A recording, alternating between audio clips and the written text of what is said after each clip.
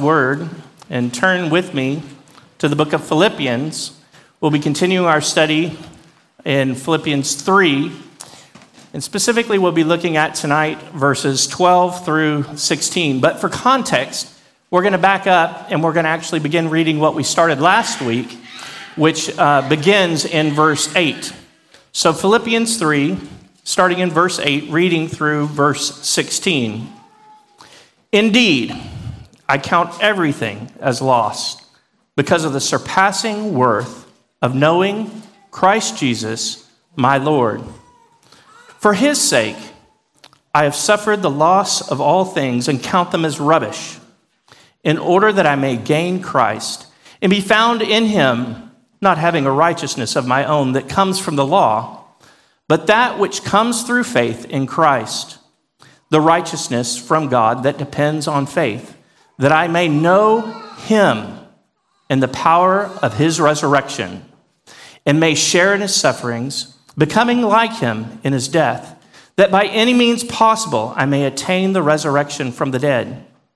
Not that I've already obtained this or am already perfect, but I press on to make it my own, because Christ Jesus has made me his own. Brothers, I do not consider that I've made it my own, but one thing I do, forgetting what lies behind and straining forward to what lies ahead, I press on to the goal for the prize of the upward call of God in Christ Jesus. Let those of us who are mature think this way, and if in anything you think otherwise, God will reveal that also to you. Only let us hold true to what we have attained. Let us pray. Father, we're so thankful for your word and the instructions you've given to us. May you give us eyes and ears to hear and see the truth that you have prepared for us this evening. I pray all this in your Son's name. Amen. You may be seated. So those of you that know me well know that I enjoy running. I like going for casual jogs. I like running 5Ks, 10Ks, half marathons, and an occasional marathon. I like watching it on TV. I like reading about it and even learning about new technology in running. Well, one of the most significant running events actually happened back in 290 BC when a soldier by the name of Philippians was tasked to run from the battlefield back to Athens, Greece, and report of victory covering the some 25 miles. And when he had run all the way back to Athens and had reported this victory, he promptly fell down and died. And we all know that this battle occurred at the city of Marathon, and that's where we get the first marathon that occurred. Well, this story of Philippians is not exactly, I don't think, what Paul had in mind for the race that we run as Christians, but it is a physical example of the spiritual truth that he is trying to teach us. And so we have from Scripture a number of metaphors that explain or describe the Christian walk that we encounter. It's described as a battle, as a war. It's sometimes a fight. And here in the text that we read this evening, we have descriptions of a race. And this is a common theme throughout the New Testament, as we know that we are to finish the race. We are to run the race with endurance. And we find this language of pressing on, striving, straining in the race that Paul is running. And he's writing this letter to encourage the Philippians. He's providing them an example of endurance. He wants them to persevere. And namely, he wants them to finish well. And that's where we find in our text tonight, and we'll see this in three different ways. First, we'll see Paul's examination. Secondly, we'll look at Paul's exertion. And then finally, his exhortation. So Paul's examination, exertion and his exhortation. But before we actually dive into the text in verse 12, we need to go back as we began reading in verse 8, because if you look with me through 12 through 16, you'll notice that there are a number of pronouns. We see just in verse 12, obtain this, press on to make it my own. But he doesn't really tell us in our text exactly what this or it is. So we go back to verse 8, and we read what it is. I count everything as loss, and here it is, because of the surpassing worth of knowing Christ Jesus, my Lord. He continues this in verse 10, expanding upon that thought, that I may know him in the power of his resurrection and may share in his suffering. So that's what this is. That is the race and the goal that Paul is pursuing, is to know the surpassing worth of our Savior, Christ Jesus. And that's the same challenge that he makes for us as we're running the race of life. So look with me at verse 12, where we read, not that I've already obtained this or am already perfect. So we see here, Paul says, I'm not perfect, as he does his self-examination. He knows that he has not actually reached the finish line. He's still running the race of this life, as we all are in our Christian walk. He can see behind him at what God has taken him through, but he hasn't quite yet reached the end. And like many of you, I've seen in times past video clips where you may have a runner running a race and all of a sudden he's out in front and he starts waving his hands in the air in victory only to get passed at the last second. Or I saw one particular video where it was a soccer match and it came to penalty kicks at the end.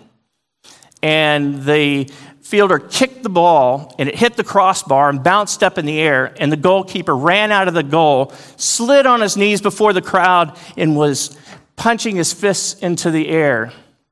But as the ball came down and it rotated and it bounced about 5 feet in front of the goal, it eventually rolled in, to his dismay. And Paul doesn't want to make the mistake of thinking that he's reached the end. He's still in the middle of the fight. He is still running the race. And we see this clearly in his letter to the Romans, in Romans 7, as he talks about the fact that the very things he knows he's supposed to do are the very things he's not doing. And the very things he's not supposed to do, those are the things he finds him doing. And he declares, who will save me from this body of death? Then he declares, thanks be to God, through Christ Jesus, our Lord. And that's what he wants us to declare. He wants us to see in our weakness, coming to the end of ourselves, and saying, who will save us from this body of death? Thanks be to God, through Jesus Christ, our Lord. And throughout our text, and in this context, we know that Paul is in the midst of the race now. He's looking back. It's not the start of the race, because we know that he has been saved. His sin has been cleansed. He has been justified before a holy and righteous God. But where he is right now, God is continuing to sanctify him and make him more and more like him. Because what he has his eyes on is the future, where one day he will be glorified and there will be no more pain and there will be no more tears. And he will see Jesus Christ face to face, and he will hear, well done, thy good and faithful servant.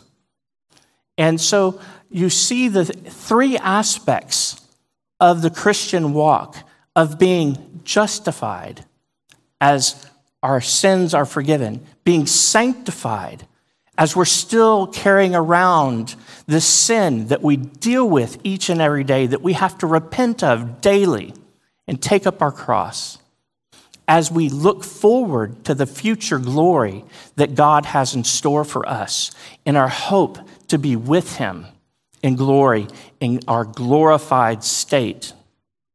And it's kind of like, that Paul is climbing a mountain. So he says, I'm going to press on to the goal. And he can turn around and he can see that he's not at the bottom anymore. But he's not at the top either. I'm not who I used to be, but God's not quite done with me yet. So he has his eyes firmly fixed on the peak of Jesus Christ as he continues through this race of life. It's almost like, if you can think about running a race, and maybe some of you have seen a relay race, where they pass the baton from one to the other.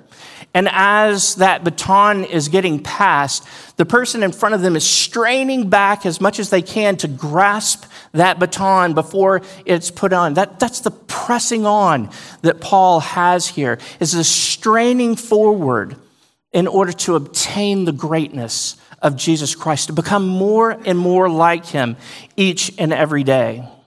As he says, I press on to make it my own. And why? He gives the reason. Because Jesus Christ has made me his own.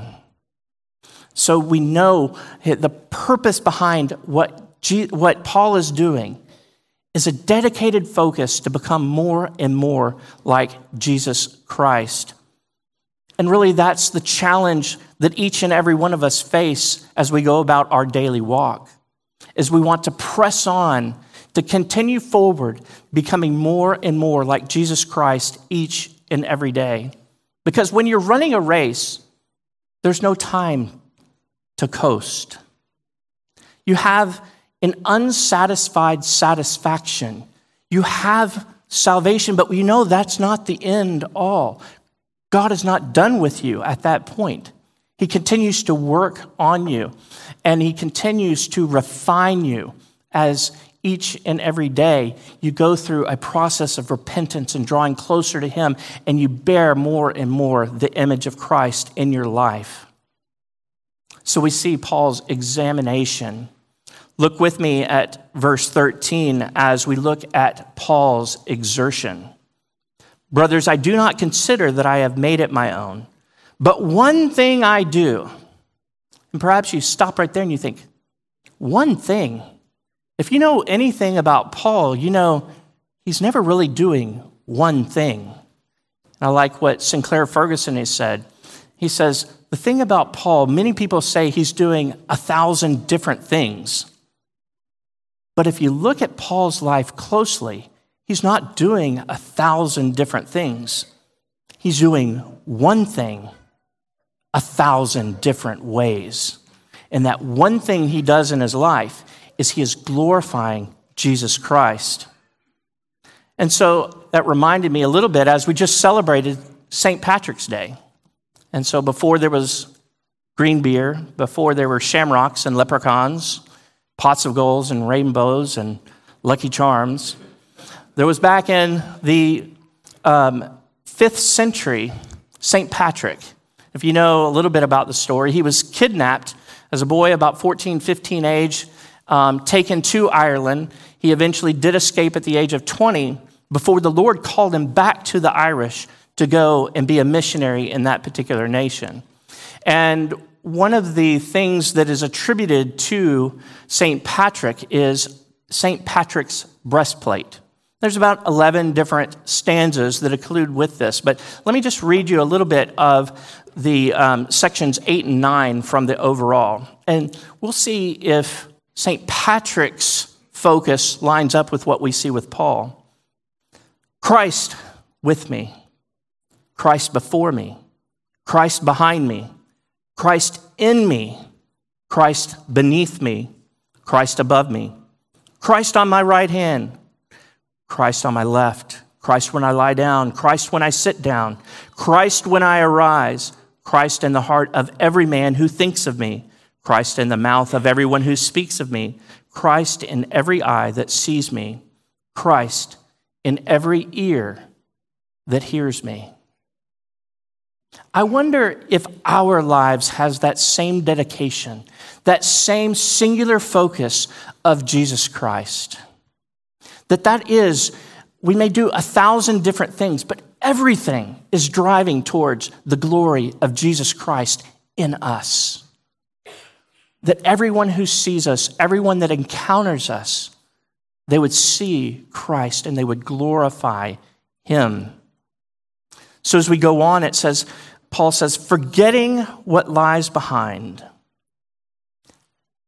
And what's he forgetting? Well, really told us in the context of the previous verses, where all the things that he had done in his life, baptized on the 8th day, circumcised on the 8th day, and he was a Pharisee of Pharisees.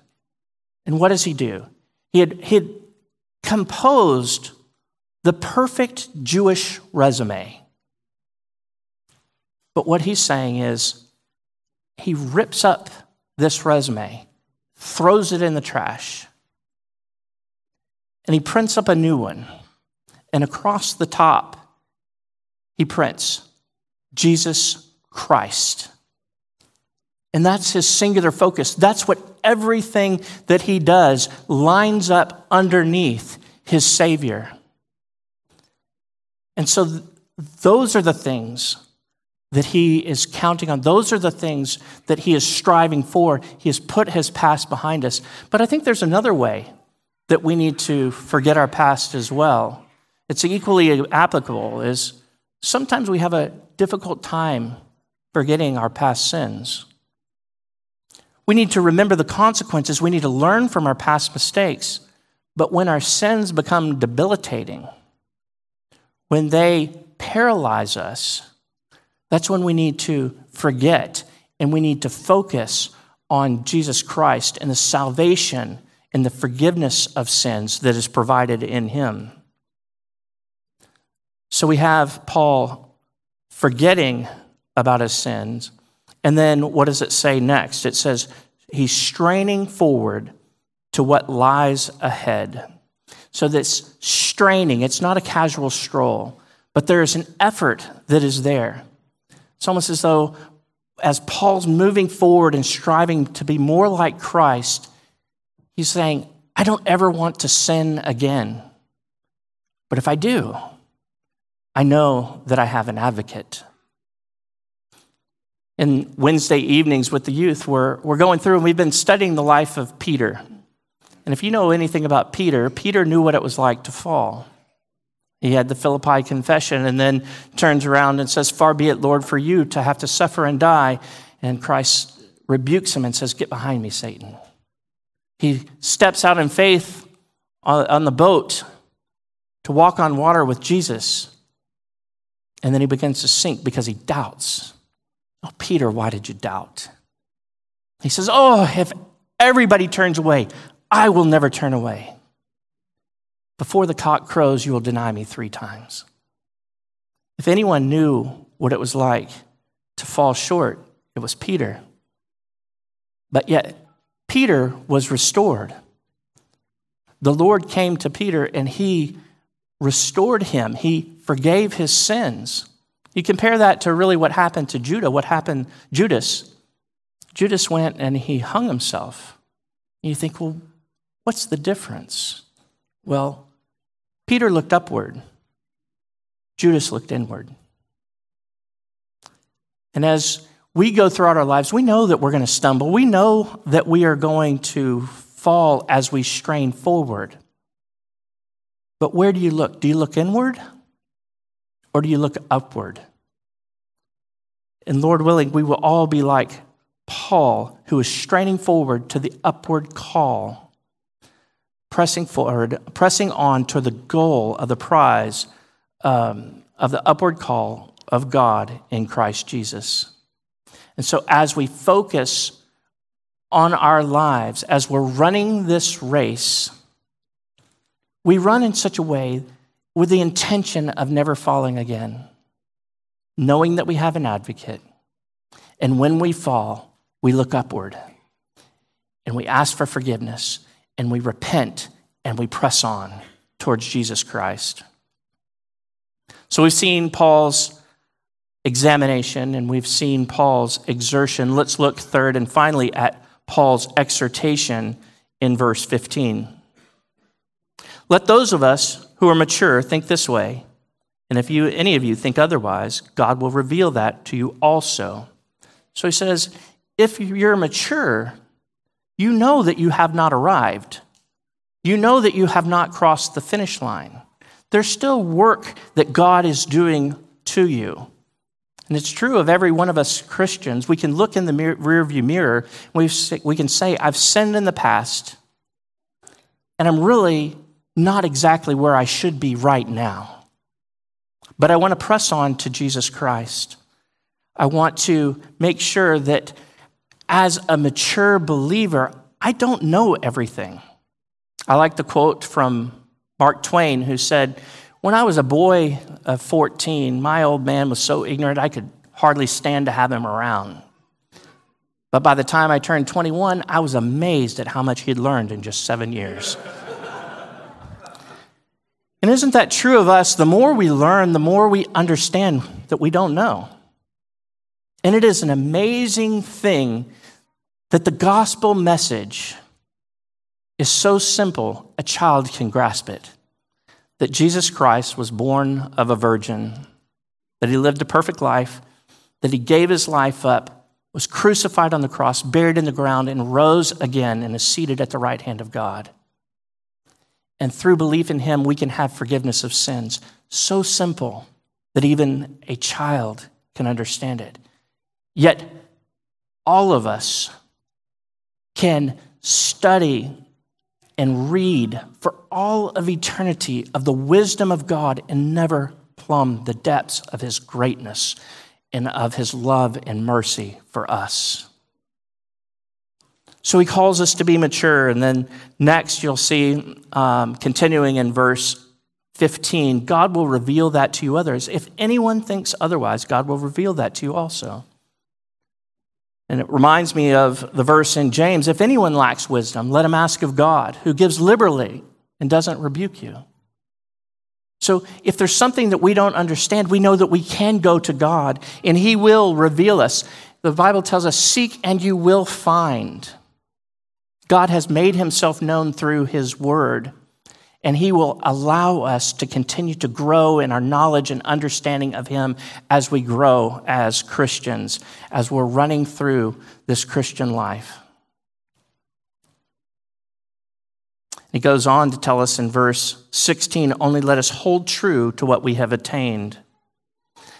And he's telling us, remain, hold true to what you know. Reminds me a little bit of a zip tie. You know, as you pull through the loose end through the loop, once the teeth grab, it doesn't back up. It just continues to go forward. There's only one option. That's the way that it should be for us, is that we're pressing on. We're moving forward. We're not going backwards. The Lord wants us to continue forward. And sometimes you've got to remember what you know. You've got to go back to the truths and the promises that God has given to us. When I had the opportunity back in 2016, I was on a question and answer board in Nigeria at a conference that I was able to attend. And we got the question that someone had asked and says, yeah, but how can you know that you're saved? I mean, I understand the truth, but how can you really know? How do I know that I'm not just honoring God with my lips, but my heart is far from him? Because you don't understand, I fall down all the time. I sin each and every day. Well, really, the Bible gives us the answer to that. In the book of 1 John, if you go through and you look, and if you have the opportunity this next week, go through and underline every time it talks about abiding, remaining, continuing. The same thing can be found in the Gospel of John, John 15, where it talks about the vine and the branches, where it says, I am the vine and you are the branches, abide in me. When you remain in Jesus Christ, when you fall down and you get up and you don't look upward, but you continue to look, not inward, you continue to look upward, and you focus on Christ and you remain in him, because we're going to fall down. But the question is, what do you do when you fall? Do you look inward or do you look upward?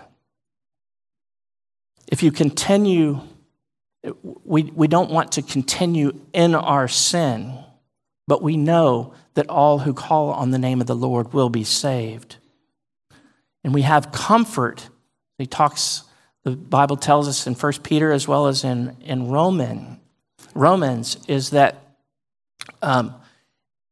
all who believe in him will be saved, will not be put to shame. We will not be put to shame. So we can have confidence that when we trust in Jesus Christ, we can hold true to his promise, and we will not be put to shame when we abide in him. When we abide, we don't just visit for a short period of time. That's where you live. That's where you hang out. That's where your dwelling is. When your dwelling is with Christ, that is when you're abiding in him. So as I wrap up, we'll go through 2 quick applications as we've looked at Paul's examination, Paul's exertion, and finally Paul's exhortation. 2 applications. We need to do a regular examination of our own lives. Why do you do the things that you do? We're all building a resume. We all are putting things on our list of our accomplishments. But the question is, what's the name at the top? Why do you do the things that you do each and every day? Is it for a self-gratification, or is it to glorify our Lord and Savior? Are you doing 1,000 different things, or are you doing one thing 1,000 different ways? Second, so the first, we need to regularly examine ourselves. Secondly, we need to finish well. There's a thing in running when you actually run the last segment faster than the first segment, and it's called a negative split. So you get faster and faster as you go. That's the way that it should be with us as believers. We should be gaining momentum as we go. We should be getting faster and faster and running stronger and stronger, so that when we reach the finish line, we will have finished well.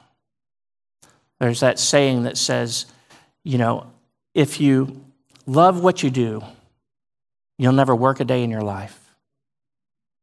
And for Paul, the Lord's commands were not grievous, but he delighted in the race that he was running because he knew what he was running for. And in this race of life, it's guaranteed that you will endure strife. But press on. Even though the road is not smooth, press on. Because when you run with Christ, you will never, ever lose. Press on. Focus on Christ. All of Christ. Only Christ. Finish well. Let's pray.